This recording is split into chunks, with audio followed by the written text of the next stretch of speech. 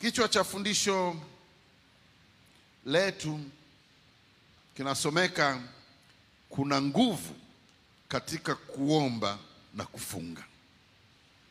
Kuna nguvu katika kuomba na kufunga. Kesho tunaanza maombi yetu ya mwisho wa kota ya kwanza ya mwaka, yani miezi mitatu ya kwanza. Tutakuwa na maombi Jumatatu mpaka siku ya Ijumaa. Tutamaliza kwa mkesha, na baada ya hapo tutakuwa na ibada yetu ya kusifu na kuabudu siku ya Jumapili. Na kwa hiyo fundisho la leo linalenga hasa kukuamsha tena nia yako katika habari ya kuomba na kufunga. Lakini Roho Mtakatifu anaileta kama challenge kwako wewe na maisha yako.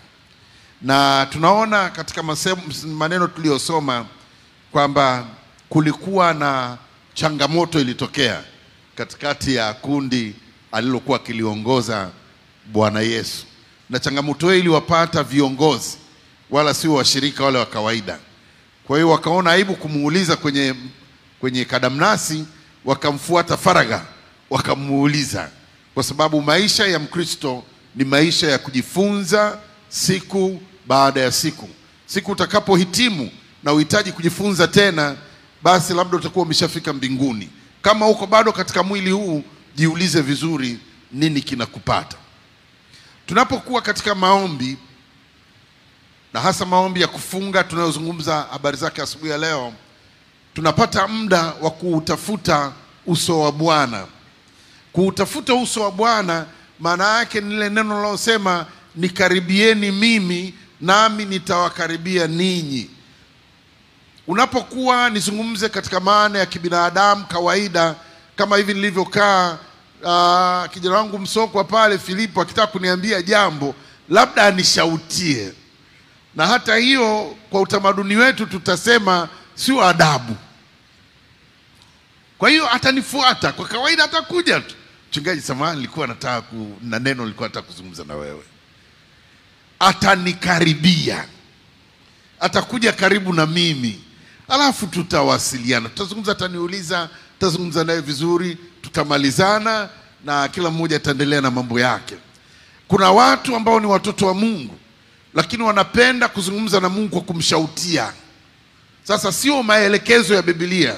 Maelekezo ya Biblia, tunazungumza na Baba kwa kumkaribia. Tunamkaribia, tunautafuta uso wake.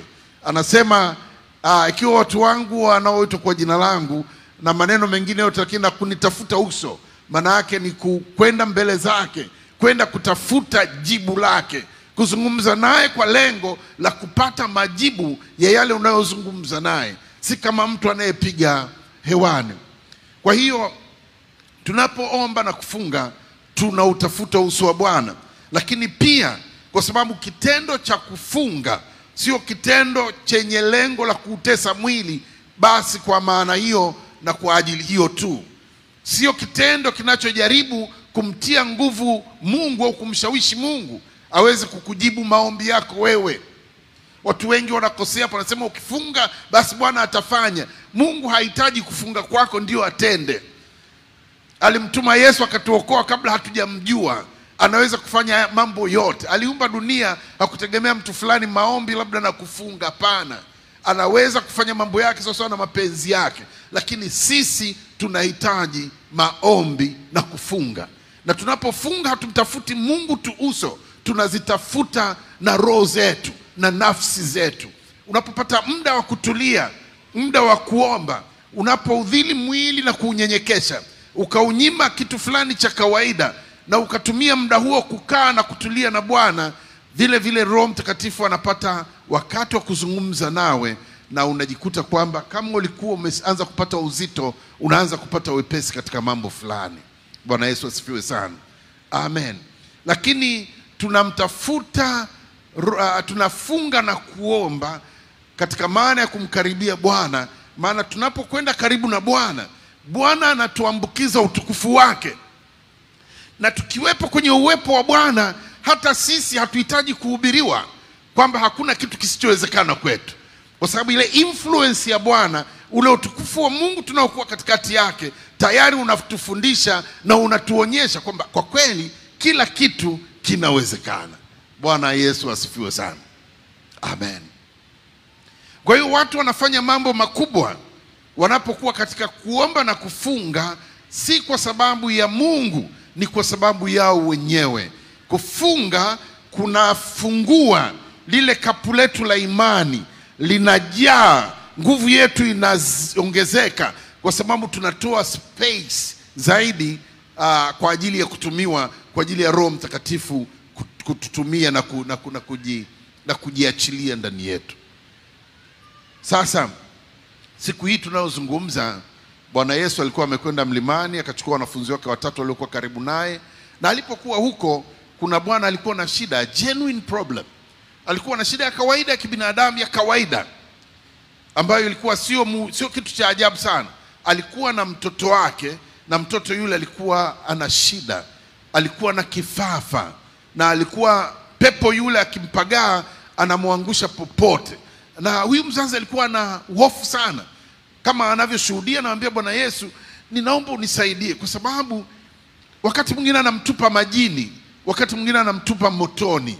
Sasa majini maana yake ni kwamba anaweza akawa labda anaoga, labda tuchukulie labda ni katika ziwa, alikuwa ziwani pale, labda ni nyumbani kwenye bathtub, kama ingelikuwa ni siku za leo na vijana mna mambo ya kileo hata kule kwenye nyumba zenu, au kwenye mto, yuko pale anajaribu kuoga. Ukianguka kwenye maji, ukivuta maji au ukinywa maji, utasuffocate, utakosa pumzi, utakufa.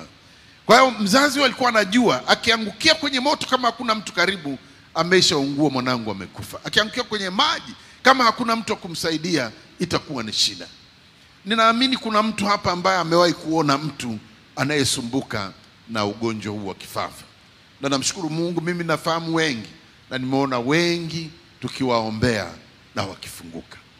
Kwa hiyo ilikuwa ni shida, na alipofika, kwa sababu alikuwa anamtafuta Yesu na Yesu hayupo, akawaona wanafunzi wake. Yeye alikuwa na imani kwamba hawa nao wanaweza, kwa sababu hawa wanatembea pamoja na Yesu. Sio lazima mchungaji, hata huyu anayekwenda kwenye kanisa la walokole pale, hawa wanaweza, walokole hao wanaweza, kwa sababu hata kama hajasoma, lakini wewe unajua vizuri sana ishara hizi zote zitafuatana na wale wanaoamini, sio wale wanaoitwa wachungaji. Na kwa hiyo kwa jina langu watatoa pepo, kwa sababu ndio kazi tuliyopewa. Wapendwa watu wa Mungu, kitu kinachofanya mambo yasitokee, au hata wewe usiweze kufanya vitu vitokee, sio kwa sababu ya umri wako, sio kwa sababu ya elimu yako, sio kwa sababu ya background yako, yani historia yako, sio kwa sababu wewe sio mchungaji, ni kwa sababu ya tatizo moja dogo tutakaloliona asubuhi ya leo. Kwa hiyo wakakemea wale mpaka wakakauka bako, pepo halikutoka. Alipokuja Yesu, yule mzazi akaenda akamwambia, nimemleta mwanangu kwao, lakini hawakuweza kumsaidia, naomba unisaidie. Bwana Yesu akakereka, kisoma akawakemea, akamwambia, hivi watu nyinyi, nitatembea na nyinyi mpaka lini?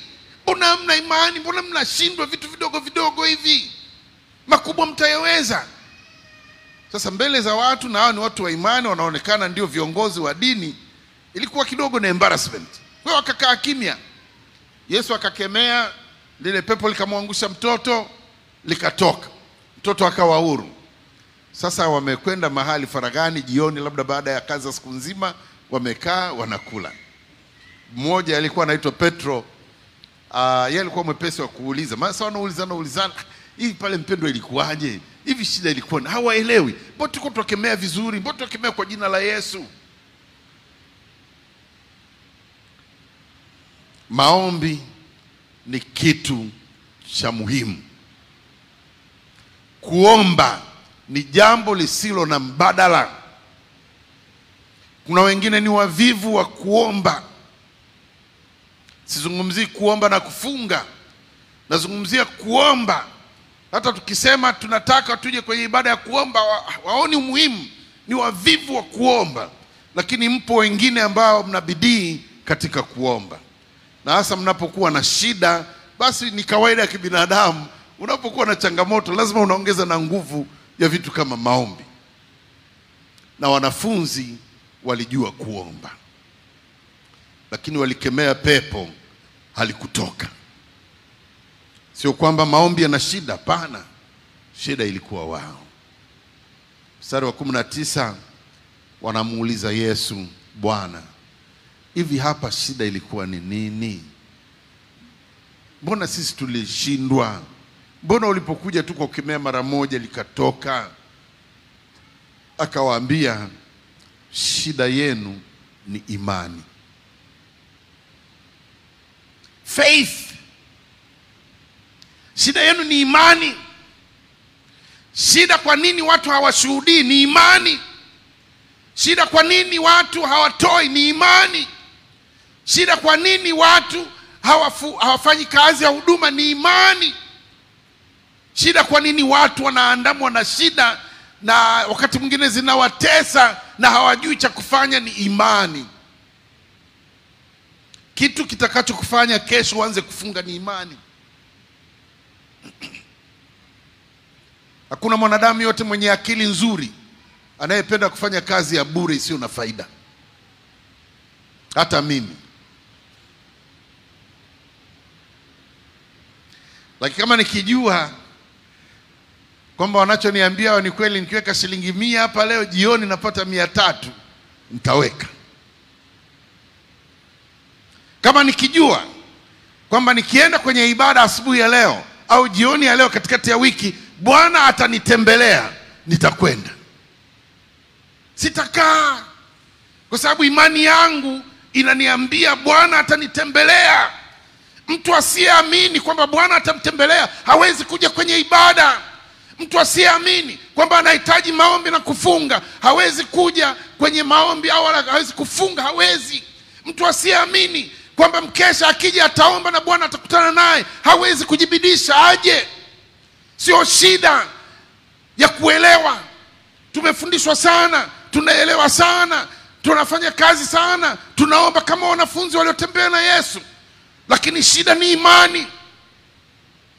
Unless we grow up, mpaka tufike mahali tukue, tuwe na uweza, tuwe na nguvu, ambapo tunajua tunaposimama na kufanya hiki matokeo yatatokea. Tutahubiri Injili, tutamshuhudia mtu mwingine.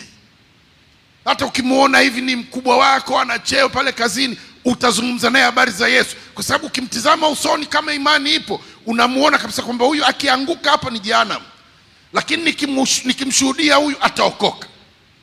Lakini kwa sababu watu hawaamini, hawana muda wa kupoteza muda wao na kuzungumza na watu habari za Yesu. Tatizo ni imani. Ndio maana baada ya Yesu kuambia vile, mwandishi akaweka nukta. Angeweza kuishia pale, sababu hamna imani. Lakini akatusaidia kujaribu kuelaborate. Anasema kama ukiwa na imani ndogo kama punje ya haradali, unaweza ukauhamisha mlima huu hapa, ukauambia ung'oke ndio ukapandwe mahali pengine na ukaenda.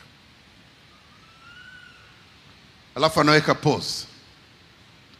Anawaambia lakini hii aina hii aina hii ina cheo kikubwa kidogo zaidi kwa nyinyi waombaji ya mwezi. Kwa nyinyi wa Pentekoste mnaopenda kuomba, mnaojua kuomba, hii hamwezi. Hii haitoki ila kwa kuomba, au ameleka pa kusali na kufunga. Prayer and fasting. Imo nguvu katika kuomba na kufunga. Iko nguvu inaweza kuhamisha visivyohamishika. Iko nguvu inaweza kubomoa visivyobomoka. Iko nguvu inaweza kuleta majibu ambayo yamekuwa sugu na hatuyapati katika kuomba na kufunga. Lakini watu wengi wana skip meals. Watu wengi wanaacha kula, hawafungi. Hiyo ndio shida. Tulio wengi tunaacha kula chakula, hatufungi. Asubuhi mimi nilitoa mfano, na sasa nitumie mfano mwingine. Wewe umekaa hapo nyumbani, umefiwa na baba yako au na mama yako, chakula kitanoga? Eti si mpaka waje wakubembeleze.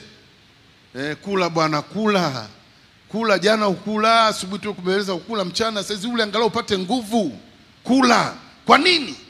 Kwa sababu moyo wako una jambo fulani zito kuliko hicho chakula. Kama chakula chako ndio jambo lilo zito katika maisha yako, huwezi kufunga wewe. Na kama huwezi kushinda tumbo, pepo humwezi wewe. Pepo wa keko atabaki keko mpaka Yesu atakaporudi. Tutaimba ngonjera, tutafanya hadithi. Pepo haliondoki kwa ugali wala kwa mikakati, ni kwa nguvu za Mungu. Haleluya! Ni kwa nguvu peke yake. Kanisa lisiloomba, kanisa lisilofunga, Mkristo asiyeomba, Mkristo asiyefunga ni useless. Anakwenda mbinguni kwa kuchechemea, na kufika kwake ni kwa almanusra. Ndio maana dhambi haiondoki kwenye maisha yako. You are weak. Na uamuzi wa kukua, uamuzi wa kuwa na nguvu ni uamuzi kama maamuzi mengine, kama kwenda shule, kama kufanya biashara, kama kufanikiwa katika maisha, kama kuamua kuolewa au kuoa. It's just a decision.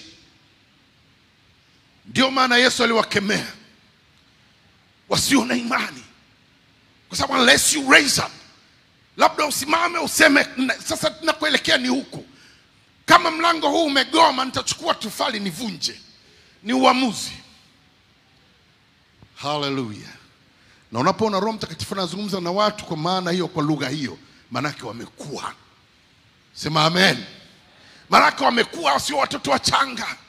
Habari ya maziwa imepita. Miaka 10 iliyopita tulikuwa na mambo mazuri ya maziwa, tukaenda uji. Sasa hivi ni wakati wa ugali. Sema haleluya.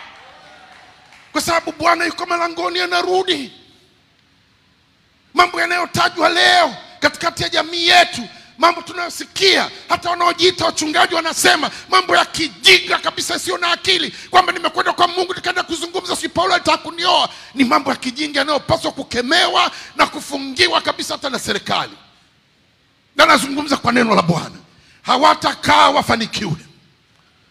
Injili itasimama, injili itabaki kama ilivyo, na Bwana anao mabaki watakao hubiri injili ya kweli bila kuhofu, bila woga, na wale ndio watakaosikiwa. Lakini manabii uchwara wanaosingizia unabii, wametajwa katika Ezekieli, hawana nafasi katika kizazi chetu. Lakini mpaka tuwe na nguvu, watu wanakwenda kwa manabii uchwara kwa sababu wakienda wanapata majibu. Wanakuja kwenye kanisa la Mungu hakuna majibu, kwa sababu tumezembea. Tunayo opportunity, siku 5 sio nyingi. Tunayo fursa kama kanisa kukaa pamoja, kuomba pamoja, kulia pamoja, kutafuta uso wa Bwana pamoja. Maana amesema nitafuteni nami nitaonekana kwenu. Hallelujah. Yeye ni Mungu peke yake. Hatuwezi kuchezewa. Hatuwezi kuchezewa na vigonjwa. Hatuwezi kuchezewa, tunajua ni vita, ni mapambano. Hatuwezi kuchezewa na vitu na vidhambi kanisani. Hatuwezi kuchezewa na viagenti kanisani. Hatuwezi kuchezewa. Lazima tupandishe viwango. Na kama tunataka kuona majibu, kama tunataka kuona Bwana akitenda, lazima tufike mahali tukate shauri, tuseme mimi niko upande wa Bwana. Alisimama Joshua akazungumza na wana wa Israeli usoni, akiwatazama usoni. Kwa sababu mpendwa, kama huendi mbinguni, sasa mimi nina shughuli gani na wewe? Hata nikikuita mwanangu wa kiroho, uongo mtupu. Kama siendi mbinguni, sasa mimi nina faida gani kwako? Hata nikihubiri, nikifundisha vizuri. Joshua akawaambia wana wa Israeli, chagueni hivi leo mtakayemtumikia. Kama ni Mungu wa mbinguni au kama ni hii miungu mliojifunza Misri na watu mnaokaa kati yao, chagueni hivi leo, lakini mimi na nyumba yangu tutamtumikia Bwana. So it's a matter of choice. Tumeokoka kweli, tukatamba, nikasema mimi na miaka mingapi? Sasa hivi karibu nafikisha 50. Lakini twende tugeuke nyuma hivi tuangalie kwenye portfolio. Nimeshafanya nini? Mwingine ukigeuka ukitazama kwenye ufalme umefanya nini, unaona yote ukigeuka unaona uliofanyiwa tu. Niliombewa, kawekewa mikono, nikamwagiwa mafuta, nikaonja chumvi. Yaani huoni lolote ulilolifanya. Unaweza, kwa sababu si kwa uweza wala kwa nguvu, bali kwa Roho wake. Haleluya. Kwa inawezekana ukidecide, ukiamua kwamba sasa tunabadilika, sasa tunaanza wakati mpya, sasa tunakwenda pamoja na Bwana. Bwana, tunataka kuziona nguvu zako. Tafuteni Bwana maadamu anapatikana. Haleluya. Muiteni maana yu karibu, atatuonekania. Kisoma katika Isaya 58, anazungumza na kuwa challenge Wayahudi, anawaambia, je, saumu niliyoitafutaka mimi ni hii? Ngoja nisome mstari wa 6 na wa 7. Isaya 58 mstari wa 6 na wa 7 unasema, je, saumu niliyoichagua sio... Okay, tuanzie mstari wa 2. Walakini wanitafuta kila siku, hupenda kujua njia zangu, kama vile taifa waliotenda haki, wasioacha sheria ya Mungu wao. Hutaka kwangu amri za haki, hufurahi kumkaribia Mungu. Husema, mbona tumefunga lakini huoni? Mbona tumejitaabisha nafsi zetu lakini huangalii? Fahamu ni siku ya kufunga kwenu, mnatafuta anasa zenu wenyewe na kuwalemea wote watendao kazi kwenu. Tazama, ninyi mwafunga mpate kushindana na kugombana na kupiga kwa ngumi ya uovu. Hamfungi siku hii ya leo hata kuisikizisha sauti yenu juu. Naruka mstari wa 7. Je, sio wa 6. Je, saumu niliyoichagua sio ya namna hii?